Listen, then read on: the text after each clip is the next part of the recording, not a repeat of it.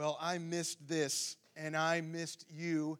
It is so good to be back with you, and I missed 3 weeks of preaching, so we better get our Bibles out now, because we may be here a little while. So why don't you open your Bibles and go with me to the book of Mark, chapter 9.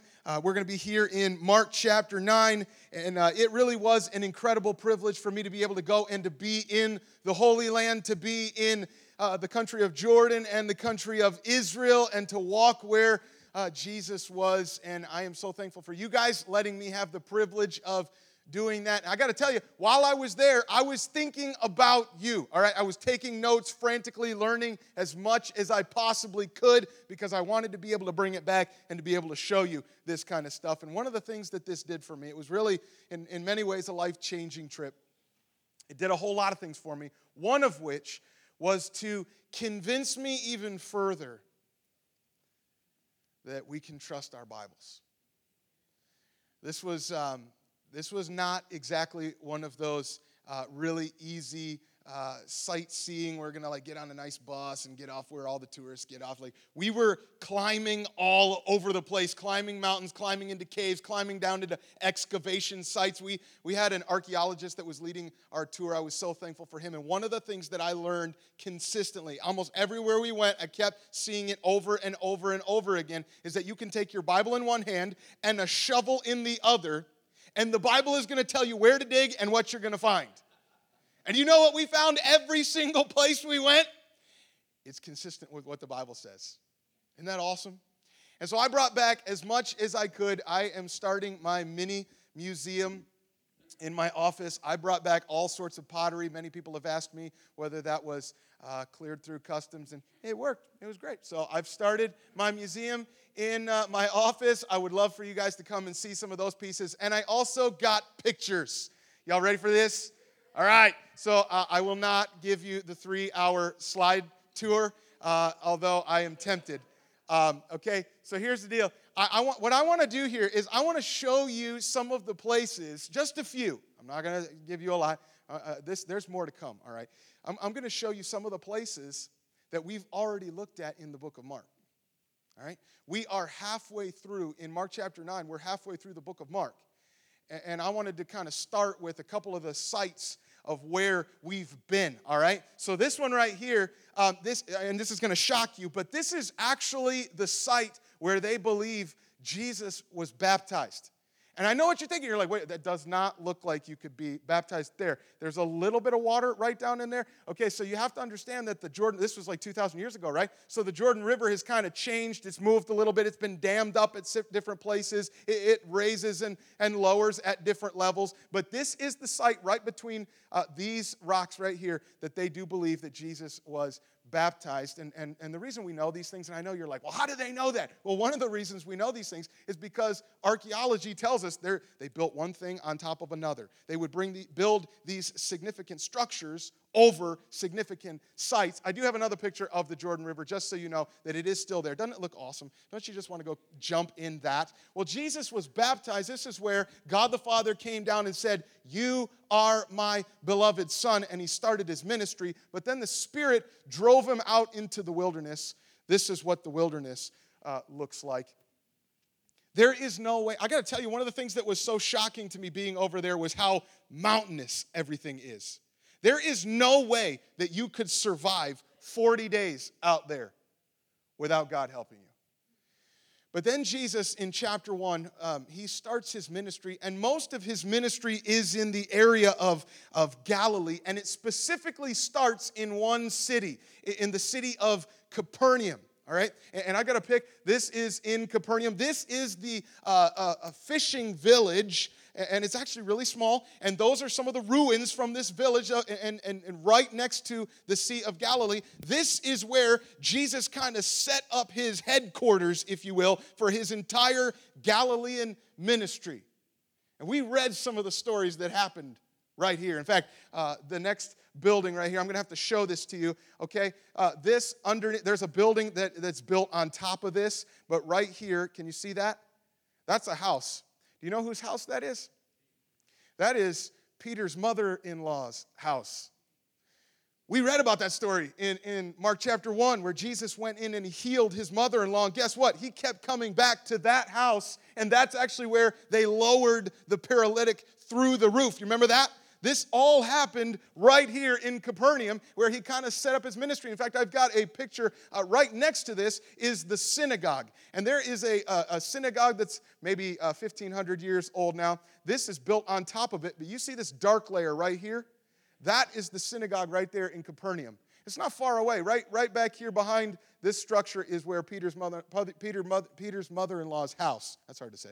That's where that was happening. It's right there, all in that area. That right there is the synagogue where Jesus was teaching, and he's trying to help them understand that he really is the Messiah.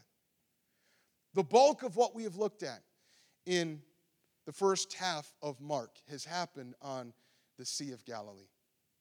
And I got to tell you, the Sea of Galilee was beautiful. We arrived there in the evening, got to have a fish dinner on the Sea of Galilee. I wish that I could have spent so much more time. It was so beautiful. In fact, I took another picture the next morning. I got up, and this was where I did my devos the next morning. This is on the southeast side of the Sea of Galilee. Where I'm standing taking that picture is probably where Jesus got off the boat and met the demoniac. Remember the guy that came out of the tombs that we read about? That's where this happened. But on the northwest side up there, and you can see it up here above me, that's actually where Capernaum is and where Jesus would have fed the 5,000, where he called his first disciples, where he did a bulk of his teaching. I got to do a boat ride out on the sea. And just thinking about, there is where Jesus calmed the storm. That's the water that he walked on. Is that not incredible? Jesus did some incredible miracles, and all of this is kind of centered around the Galilee area. And here we are in Mark chapter 9. The whole first half of the book has been trying to prove his authority and really trying to answer these two questions. Remember, the questions we've been trying to answer are, who is Jesus, and what does it mean to be his disciple? And the last time we were together at the end of chapter 8, someone finally got the right answer. Remember who it was? Peter got the right answer. Jesus said, well, who do you say that I am? And Peter says, you are the Christ. But then Jesus kind of blew up their false perception of what that means. And in chapter 8, verse 31, he began to teach them that the Son of Man must suffer many things and be rejected by the elders and the chief priests and the scribes and be killed, and after 3 days rise again. This is the first of 3 times that he's going to predict this in the next few chapters. But that was really hard for the disciples to understand and accept because they just had no category for a suffering Messiah. But now, in this critical halfway point, the focus is going to change. In fact, we're going to leave Galilee, and for the rest of the book, he's going to be on his way to Jerusalem. And what's waiting for him there? The cross. So he's going to spend the rest of the book really giving us the purpose of why he came. And his disciples are still kind of wrestling with this. So right here in chapter 9, starting in verse 2, I want you to read this because this is going to give us kind of the setting this morning. It says that Jesus took with him Peter and James and John, and he led them up a high mountain by themselves. So we're going mountain climbing today. Y'all ready for that? How many of you have ever climbed a mountain or a hill? Like, I realize that those of you who grew up in the mountains, I'm from Ohio, and so what I would consider a mountain, you would probably scoff at. But if you ever climb, people love to climb to the top of really high hills or mountains. Why? What is the reward at the top of a mountain? It's the view, right? And when you get up on top of the view, it takes your breath away, and it puts everything into perspective. Well, that's what Jesus wants to do for us today. He wants to take us up on a mountain and give us a view of himself that's going to change everything. And you might discover that your view of Jesus has been a little bit off. So here we are, Mark chapter 9, now that you can see your Bibles. Isn't that helpful? Let me give you a big idea of this text as we get started. Here's what you need. You need to see Jesus in his suffering and his glory. Mark chapter 9, we're going up the mountain, and we're going to see some crazy stuff, okay? Y'all ready for this? Chapter 9, starting in verse 1, Jesus said to them, "Truly, I say to you, there are some standing here who will not taste death until they see the kingdom of God after it has come with power." And after 6 days, Jesus took with him Peter and James and John and led them up a high mountain by themselves, and he was transfigured before them. And his clothes became radiant, intensely white, as no one on earth could bleach them. And there appeared to them Elijah with Moses, and they were talking with Jesus. And Peter said to Jesus, "Rabbi, it is good that we are here. Let us make 3 tents, one for you and one for Moses and one for Elijah." For he did not know what to say, for they were terrified. And a cloud overshadowed them, and a voice came out of the cloud, "This is my beloved Son. Listen to him." And suddenly, looking around, they no longer saw anyone with them but Jesus only. And as they were coming down the mountain, he charged them to tell no one what they had seen until the Son of Man had risen from the dead. So they kept the matter to themselves, questioning what this rising from the dead might mean. And they asked him, "Why do the scribes say that first Elijah must come?" And he said to them, "Elijah does come first to restore all things. And how is it written of the Son of Man that he should suffer many things and be treated with contempt? But I tell you that Elijah has come, and they did to him whatever they pleased, as it is written of him." Father, I pray that you would speak to us even this morning. It is such a privilege to be back at this post preaching your word. Lord, I pray that you would convince us again. The messenger is nothing. The message is everything. I pray that you would take us up on this mountain and give us a view of yourself that would rock our world and change our life, that we would walk out of here loving Jesus more. And if that would happen, then our time would be well spent today. And we give you praise for what you have given to us to hear this morning. In Jesus' name, amen. Well, let me give you 2 shocking discoveries from this mountaintop view. But before I do that, I want to ask you a question. How many of you, and you don't have to raise your hand for this because I don't want to embarrass you, but how many of you would say that you have a high view of Jesus? How many of you would say you have a low view of Jesus? Do you have a high view or a low view of Jesus? You know what I'm saying? Do you think highly of Jesus? Well, here's the first shocking discovery that we see on this mountain. Your view of Jesus is too low. It's still too low. You ever been shocked when you met somebody and found out, man, you're a lot cooler than I thought you were? Has this ever happened to you before?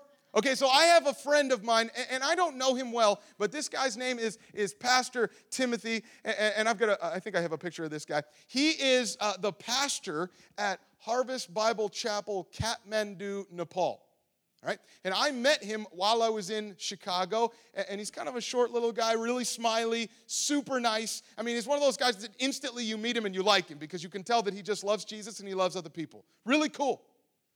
Like I said, I don't know him super well, and then other people started telling me stories about Pastor Timothy. And they were telling me that one of the things that he will do is, even though despite, maybe his age and stamina, he'll sling on his back a huge pack loaded down with stuff and walk for days up into the mountains just so that he can get up into the remote villages where the churches are so that he can help bring supplies and he can be an encouragement to them up in the mountains of Nepal. And then somebody started telling me stories about how his back carries the scars of persecution. I'm telling you, I went from liking this guy to realizing wow, this guy's really awesome. I think that's what's going to happen with Jesus and the disciples today. He is going to give them a view of himself here that just blows them away. Now remember, they liked Jesus. They are impressed with Jesus. They left everything to follow Jesus. But they are going to discover that even their high opinions of him fall far short of just how glorious he really is. Is it possible, would you admit that it's possible that my view of Jesus is a little too low? That even if I think he's great, I think he's awesome, it still doesn't even come close to understanding his greatness. Well, watch what happens here. Verse 1. He gives us this promise. He says to them, some of you guys who are standing here, you're not going to die until you see the kingdom of God come with power. Now, if that only means the kingdom of God coming when Jesus returns in his second coming, then Jesus got this wrong, right? Because we're still waiting for that, and he said it was going to happen before they died. But the fact that they placed this statement right before the transfiguration, and the fact that the disciples are writing this down while they're still alive, tells us that they understood that this promise was partially fulfilled by the transfiguration and then by his resurrection. Some of you are going to see this. And he takes just a few of them with him. He takes Peter and James and John, who become kind of the inner circle for his ministry. Now, there's a part of me that's like, if we're thinking about this, well, Jesus, why don't you just do this in front of everybody, right? Well, why don't you let the crowds see this? That would make more sense to us. And yet, over and over in the book, Jesus has been giving us this command to silence. Remember that?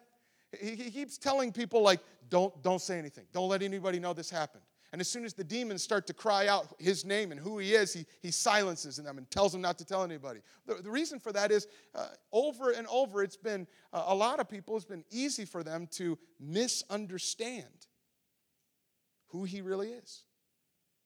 And they don't understand that the mission of the Messiah is not complete without the cross. And so he is constantly giving this command to silence, which he's going to give one more time here.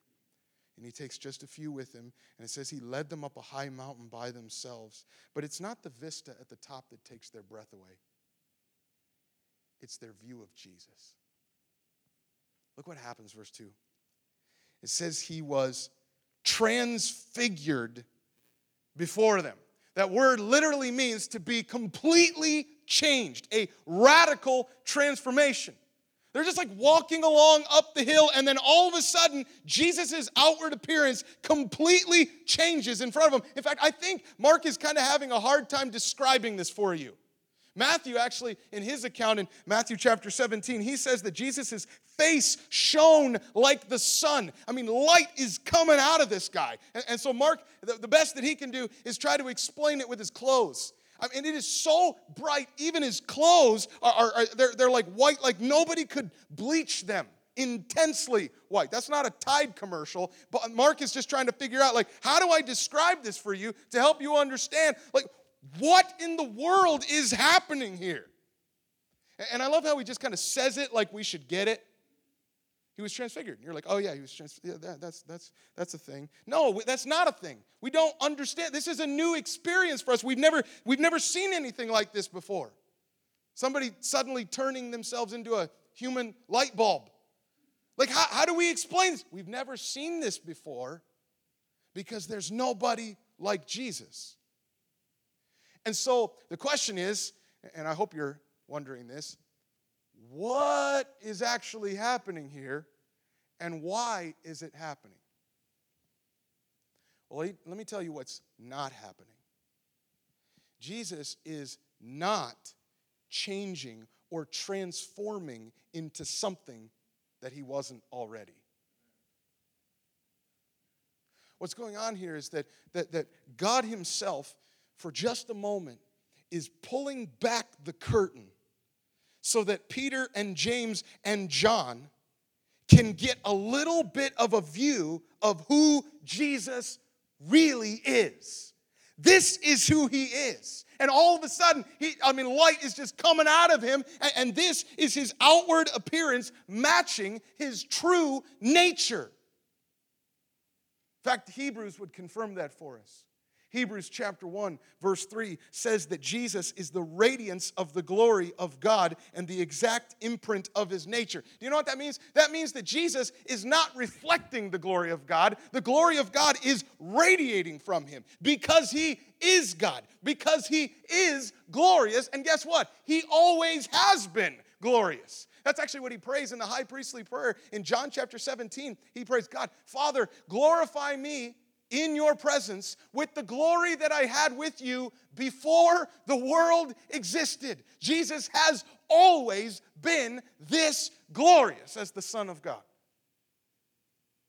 Now, the question for us is, are you in awe of Jesus? Would you admit that even if I think he's awesome, I still don't get it? I don't get it. And even if I expected it, if I were to see Jesus in all of his glory standing before me, it would be shocking. That means that getting to know Jesus is an exciting adventure. Don't ever settle for some lame, tame, vague, packaged picture that kind of occupies your thoughts for just a few minutes when you read your Bible in the morning or on Sunday mornings when you're trying to just check off your to-do list here. Jesus is going to blow up any box that you try to put him in, okay? And if I can read the name of Jesus flippantly, if I can yawn when I hear the stories about him, and if I can mouth words to a song of praise to him while my mind wanders to lunch or a job proposal that I have going on, that means I'm not seeing him clearly for who he really is. But think about this. On the flip side of that, even if I am moved to tears when I think about Jesus, even if when I think about what he's done for me in the gospel, my heart swells with love at the sound of his name, and I sing and I obey out of worship. For even then, I am still not getting it. He is infinitely greater than my feeble grasp to know him. I can know him truly, but I cannot know him completely.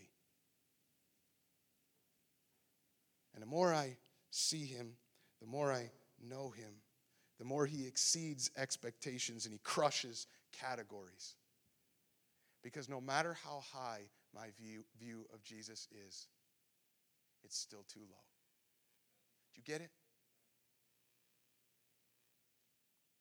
He is so much greater. He is so much more glorious. You know what that means? That means that our worship, when we come together and we're doing this, that means that our worship at its best falls far short of giving him the glory and the praise that he is actually worthy of.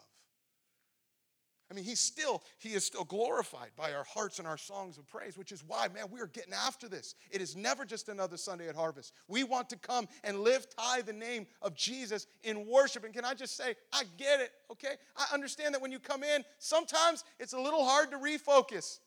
I had like a crazy week at work.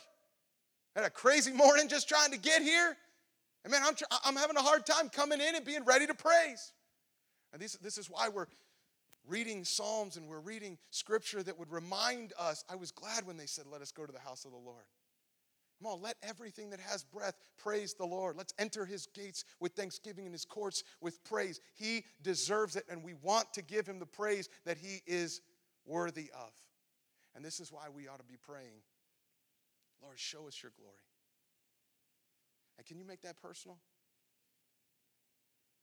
God, I want to know you, Jesus. I want to know that you really are that glorious. And I don't know about you, but sometimes my relationship with the Lord feels a little stale. Maybe it's time to get back up on the mountain and spend some time in his word, reading and asking him to show me again that you really are glorious. But there's more that he wants to show us in this mountain. Let's look at what he says here in verse 4. There were appeared to them Elijah and Moses. Okay, so this is kind of weird, all right? Moses has been dead for about 1,500 years. So this is kind of creepy that he's here. And Elijah didn't actually die. You know that, right? Like he was taken up into heaven. But that happened about 850 years ago. So what in the world are they doing here? And we don't know if they had like name tags on or what. But somehow Peter and the disciples recognized who they were. And so the text, I love this. Peter didn't know what to say. But he's still going to say something, right? Like, Love that. And you are thankful for that because think about this. If Peter doesn't say anything, then we don't get our questions answered. You were thinking it, he was going to say it. So we're thankful for that. At least he's going to get the ball rolling in the conversation. Maybe we're going to get some questions here. Like, what is happening? Why is this? What? Can you explain this to us, Jesus? Here's what he says, verse 5. Rabbi, it's good that we are here. Let us make 3 tents. Okay, so that's super random, right? Like, we've had all sorts of questions, and I'm sure that there's other things that you would like to insert there. That was not one of the comments that was coming to your mind. So actually, maybe something is going on here, because that word for tent, Pastor Tim Keller's really helped me with this. Love this. That word tent there that he uses is the same word that Stephen uses in Acts chapter 7 when he's preaching his sermon referring to the tabernacle. And it's actually used again in Hebrews chapter 8 and chapter 9 to refer to the tabernacle. Now, let me tell you about the tabernacle. This is the tent. You can see the picture here. This is the tent that God instructed Moses to build while they were in the wilderness. This is where his glory was going to dwell. It's kind of a portable temple because they're wandering around the desert. Finally, they get into the promised land. But do you know where God's presence actually resided here? It wasn't in the whole tent, right? It was in this section right here that we call the Holy of Holies. And there was a reason for that. It's because sinful people need to be separated from a holy God. His glory and his holiness would wipe us out. In fact, Moses actually prayed what we were just saying. Lord, show me your glory.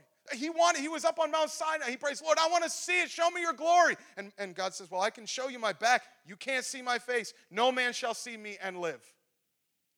And so this tent was a physical reminder that we need protection from the holiness of God, which is probably why Peter is freaking out here. In fact, that's kind of what he says. He didn't know what to say because they were terrified.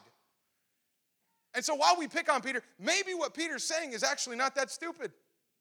Maybe Peter is understanding. He is seeing the glory of Jesus, and he's like, I can't believe I'm not dead right now. We got to get you in a tent. Man, this glory, it belongs in a temple. But he doesn't have to build a tent. He doesn't have to build a temple. Do you know where the most important temple was in Israel? It's the body of Jesus Christ. The glory of God dwells with us in the person of Jesus. And it's of that temple that Jesus tells us in John chapter 2. He says, destroy this temple, and I will raise it up in 3 days. You see, Jesus didn't climb up this mountain with his disciples so that they could set up shop here so that other people could climb up this mountain and commune with God here. He's not staying here. He's going to climb back down off of this mountain, and he's going to carry on with his mission to Jerusalem to hang on a cross so that we could commune with God through him. But watch what happens. Verse 7, this is crazy. We're seeing the temple of Jesus here. And verse 7 says that a cloud overshadowed them. Okay, so a cloud represents God's glorious presence. And we've seen this before in the Old Testament. In fact, this happened on Mount Sinai. Exodus chapter 24, Moses is up on the mountain. He's talking with God. Guess what covers the mountain? For 6 days, a cloud covers the mountain in Exodus chapter 24. And then once they finally built that tabernacle, they got it finished in Exodus chapter 40. They're going to dedicate this tabernacle to the Lord. Guess what covered the tent? A cloud covers the tent, and the glory of the Lord fills the tabernacle. And then we see it again when Solomon decides he gets the privilege of building a temple. So now we're going to get kind of a permanent structure to replace the tent. And when he dedicates the temple to the Lord, guess what fills the temple? A cloud fills the temple. It's the glory and the presence of God. And it's right here, verse 7, it's right here on the mountain. And out of that, you see this voice. A voice comes out of the cloud. There's just so much parallel here to Mount Sinai. You've got a mountain. You've got Moses, who, by the way, when he was standing in the presence of God, his face is kind of glowing. And you've got this cloud. You've got this voice from heaven. It reminds us of Moses. Now Moses, think about this for just a minute, okay? Moses was the prophet who went up on Mount Sinai to talk with God. And then he came back down to speak God's word to his people. But God gave them a promise through Moses. And I want you to see it. Deuteronomy chapter 18, verse 15. You see this? This is Moses talking. He says, the Lord your God will raise up for you a what? A prophet. Like me, Moses says, from among you, from your brothers. It is to him you shall listen. So what are we looking for? Who's coming? Another prophet. And he's going to be like Moses. Okay, so when I think about Moses, kind of like two images come to my mind.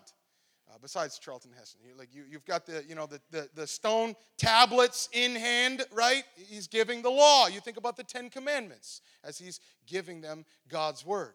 But then the other image that comes to mind is Moses with his arms outstretched. He's got his staff up, and the waters of the Red Sea are parted so that God's people could walk through on dry land. It's kind of hard to tell Moses' story without that deliverance, right? We're looking for a prophet like that guy. And when that prophet shows up, he's the one you're supposed to listen to. So the years go by. Some prophets come, some prophets go. And then along comes a guy named Elijah about 600 years later.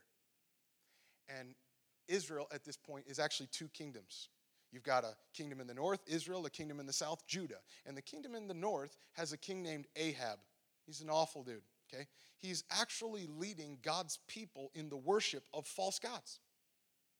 What in the world, man?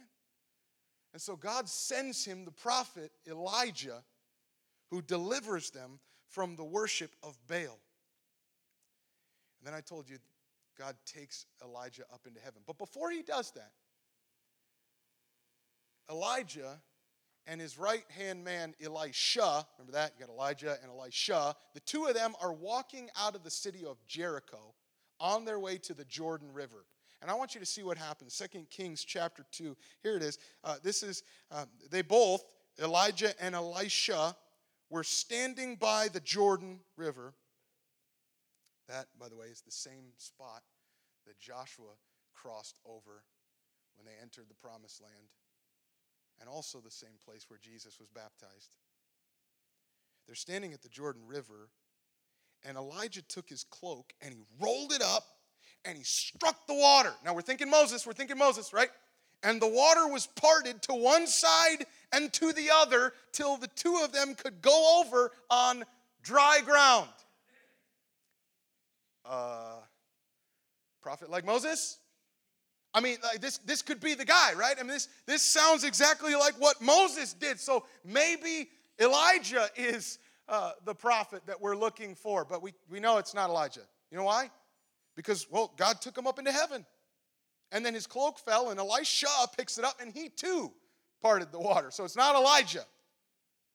So apparently we're still waiting for that prophet that we're supposed to listen to. Well, then who shows up on the mountain in Mark chapter 9? Moses and Elijah.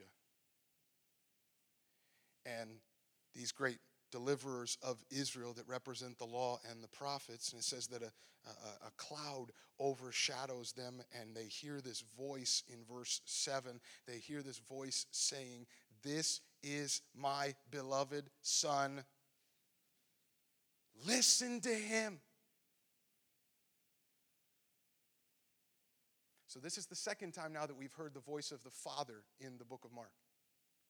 The first time was in chapter 1 when Jesus was being baptized But that time, the Father was actually speaking to Jesus directly. He says, you are my beloved Son. So notice now, he's actually talking to the disciples. Saying, hey guys, listen. This is the one you've been waiting for. My son Jesus is the prophet like Moses. He is the one you need to listen to. He is the fulfillment of all of the prophecies. And he is the only way that you and I can experience and enjoy God's presence without being killed, without being destroyed. It wasn't through Moses. It's not through the law. And as if God just wanted to emphasize that point, verse 8, suddenly looking around, they no longer saw anyone with them but Jesus only. Jesus only is the Son of God, who can enable us to stand in the presence of a holy God in worship. Wow! Is it safe to say that your view of Jesus is a little too low? See, mountains give us perspective. I'm praying that maybe climbing this one and seeing the glory of Jesus is going to help you prioritize your life. We sang these words, it's your breath in our lungs, so we pour it back out in praise to you. You were made to worship him.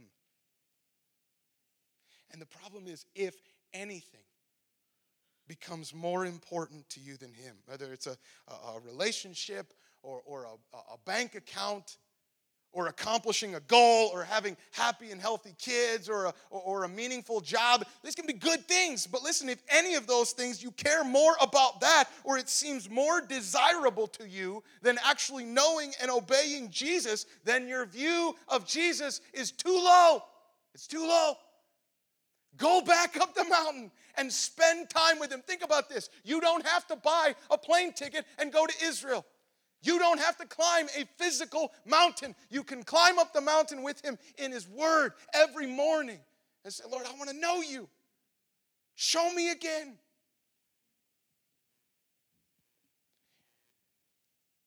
And the more you see him correctly, the more he's going to become your singular focus and everything's just going to pale in comparison. Think about this. When you prioritize Christ, it's going to give you clarity on Monday morning for why I'm here and what I'm supposed to be doing and how I can do it in a way that is pleasing to him, gives him glory, and brings joy and satisfaction in my life.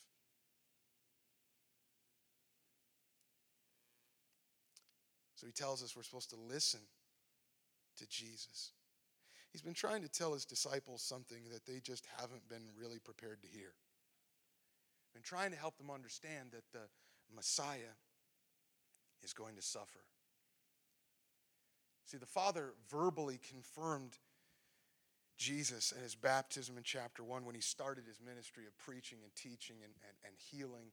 And now at this critical moment halfway through, he's going to give his confirmation yet again as Jesus turns his face to accomplish the mission of the Messiah. He came to suffer. He came to bear the wrath of God and die in our place. Which is kind of the second shocking discovery from this mountaintop view. Note this.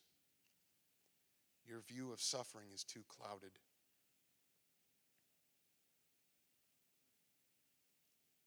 They just don't get it. Verse 9, they're coming down the mountain and Jesus tells them, don't tell anybody what you've seen. Okay? This is the last time in the book of Mark that we're going to see Jesus command them not to say anything. But it also comes with an expiration date. Don't tell anyone until the Son of Man had risen from the dead. And so now they're kind of wrestling with this. Verse 10 says they're questioning. I mean, this rising from the dead, that sounds kind of cool, except it means that you have to die first.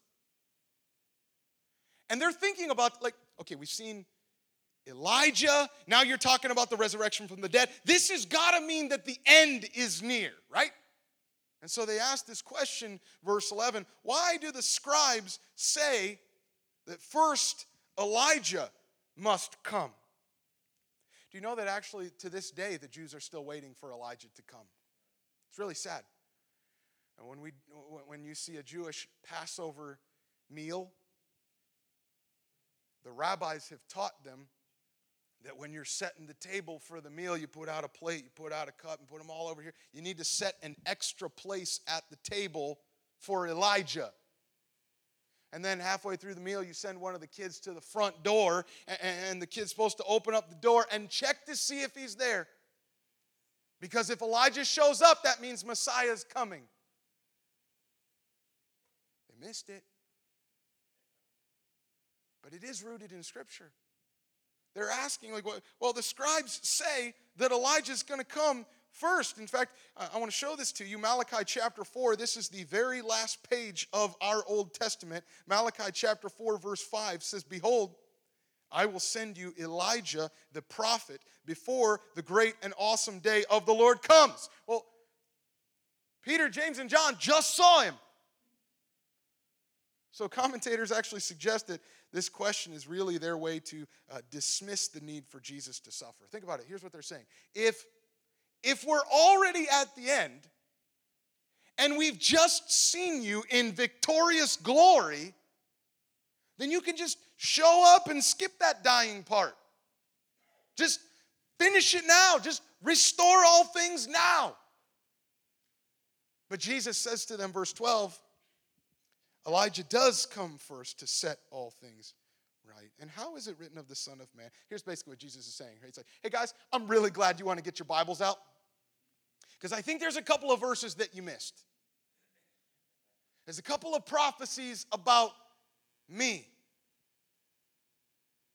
How is it written of the Son of Man that he should suffer many things and be treated with contempt? See, the Scriptures prophesied hundreds of years before that the Messiah was going to come and suffer. Psalm 22. Psalm 22 says, my God, why have you forsaken me?" Sound familiar? "They've pierced my hands and my feet. They've divided my garments among them, and for my clothing they cast lots." That's in the Psalms. Isaiah 53.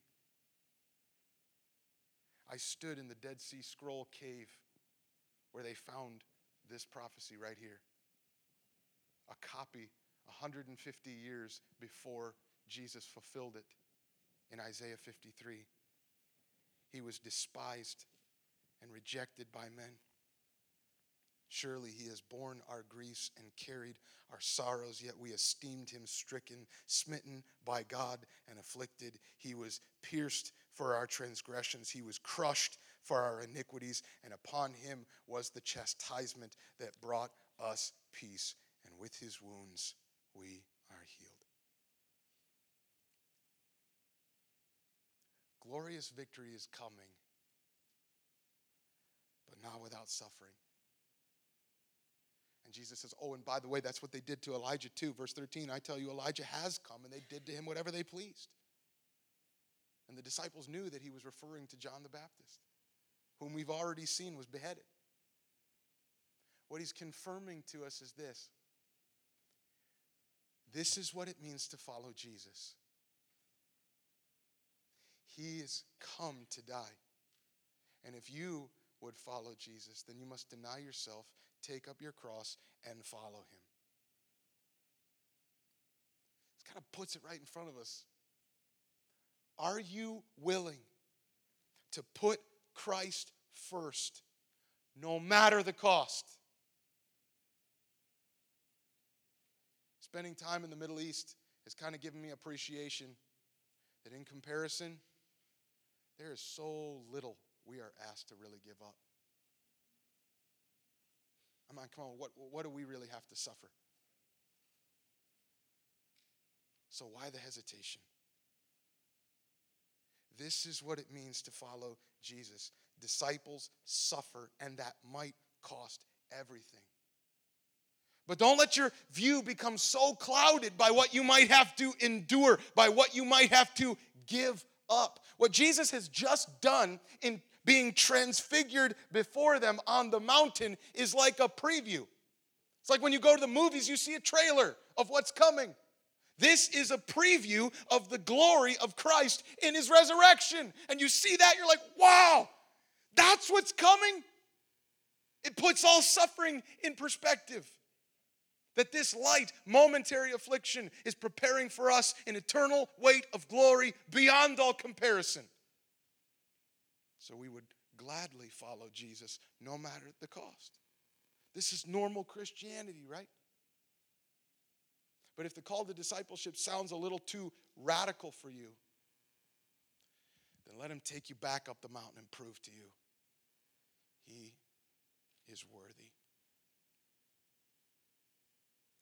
Father, I thank you for giving us a view on the mountain. Sometimes we need these reminders of what is true, what is reality. Lord, if we can just confess for just a minute that so often we are distracted. We spend way more time on our phones, checking the internet, trying to be entertained, worried about what's going on in the world.